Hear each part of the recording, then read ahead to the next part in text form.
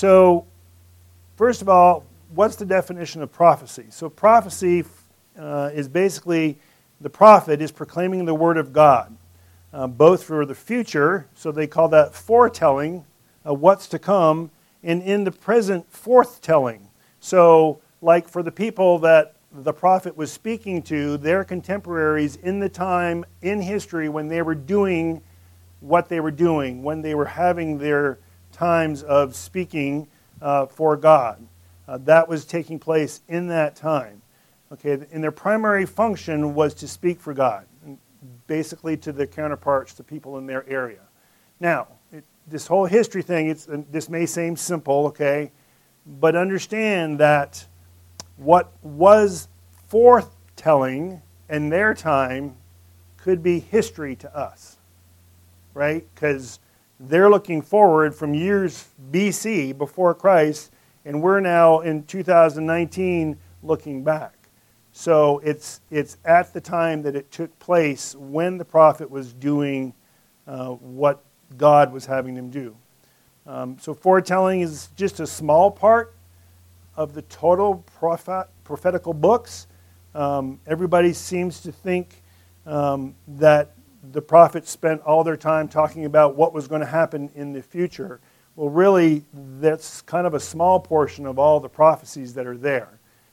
Most of it is forthtelling, reiterating God's law, telling them about consequences if they don't follow God's law, reminding them of the blessing if they do follow God's law in the multiple forms that it was spoken. Ben talked a little bit about the major and minor prophets. Basically, the only thing you have to know there is the only reason they're really, until recent history, we really didn't talk about this. I mean, we didn't really get upset or worried about, well, what's major and what's minor. The minor prophets are just as important as the major prophets. The only designation is the size of the books. Okay? That's the only thing you need to think about. But if people call it a major prophet, it's just because the book is longer. If it's a minor prophet, it's a shorter book. Some of them only a couple of pages long. Okay? The minor prophets, 12 books, basically were at one point in history called the Book of 12. Okay? And as a whole, they're right in between the largest major prophet lengthwise and the smallest length of the major prophets as far as length goes. If you take all 12 and put them together, they fall right in between. I don't know if that matters for anything, but that is just a little fun fact for your information. Okay? So, understanding the time period. Pre-exile, before Israel or Judah, the northern kingdom or the southern kingdom, went into exile, into Babylon or Syria, when they were no longer in their homeland. Pre-exile is when they were still in their homeland. Exile is when they were outside of either Israel or Judah, the northern kingdom or the southern kingdom. And post-exile is when they are back into their home territory. And this is, we're not talking this only happened in a few years, okay? This is like, it took several years for all that to take place. And the time period that the prophetical books were written is somewhere between 780 BC and 415 BC, okay? Before you flip your page over, Ben and I talked about timelines. One thing that will be helpful for your study is this minor prophet timeline that was in your bulletin today. When you get into actually looking at a certain prophetic book of the Bible, it may be beneficial for you to look at, so A, which kingdom is this prophet speaking to? B, what time period is this? And who might have been the king or kings in the kingdom that they're speaking to during this period of time? It'll help give you a reference as to what might be driving the words of God coming from the prophet. Okay? If you flip the page over, my timelines are not as nice as Ben's. But I have a little on the top there. I have a pre-exile. The books that were written to Israel are Hosea and Amos. And then to Judah they're listed. To Syria they're listed. And to Edom they're listed. Okay? So you'll notice that there's two areas that prophets spoke to for God, or God spoke through them. that were not the northern kingdom or the southern kingdom, those being that of Assyria and to Edom.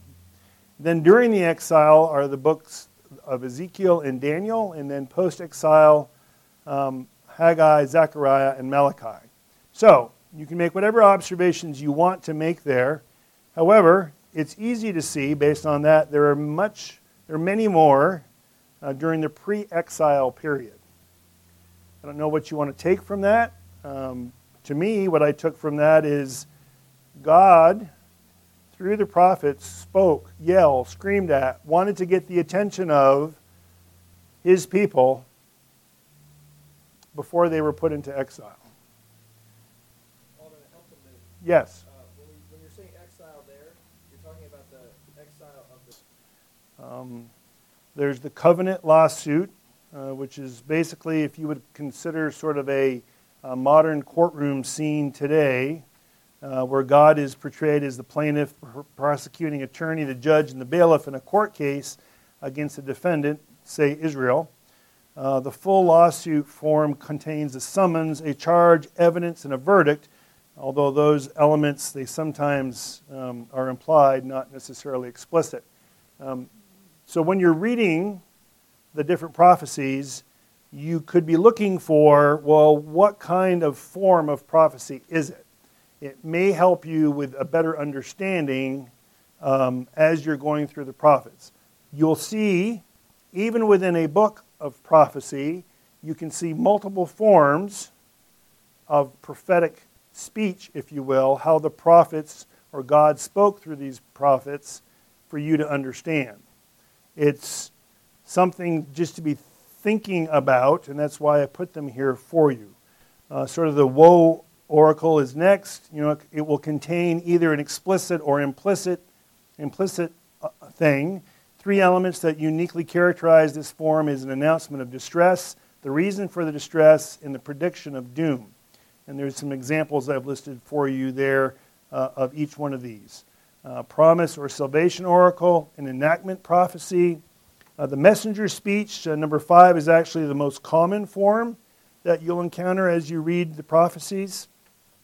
And then last but definitely not least, and this is sort of a double whammy for me, prophecy or prophets as poets.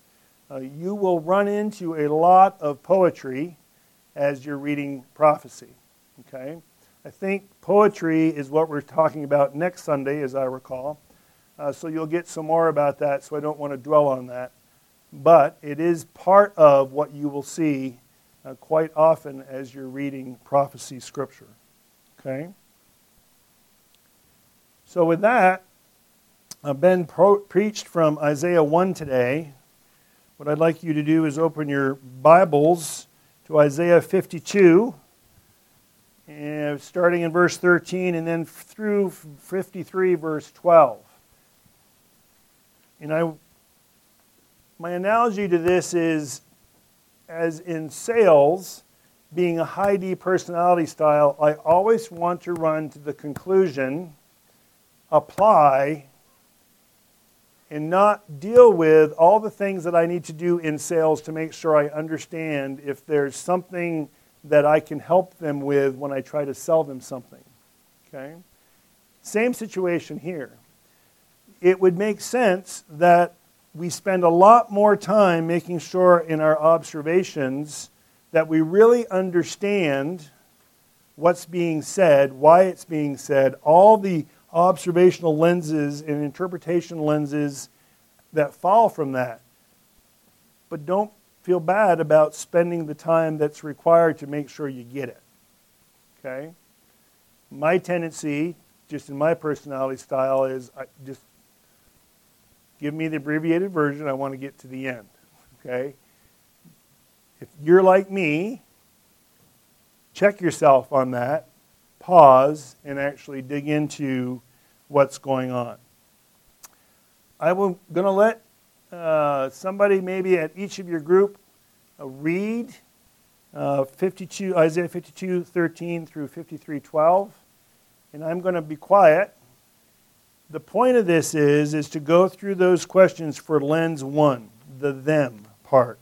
I've given you some who's, some what's, some where's, some when's, and some words.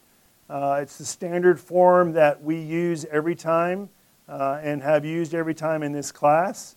The concept being is try to understand this. What's going on? Spend the time investing in that. This page is designed to be a tool. If you happen to have comments in your Bible, use those. If you have a Bible dictionary, you feel free to use those. If you have Blue Letter Bible on your phone, go for it. Understand the best you can as to what's going on with this section of Scripture. So I'm going to be quiet. You guys can pick someone to read, and then you can dive in as a group or individually and go through it. I'm going to give you roughly 20 minutes to do that because it's important to me that you're able to spend time digesting what's happening here. Go for it.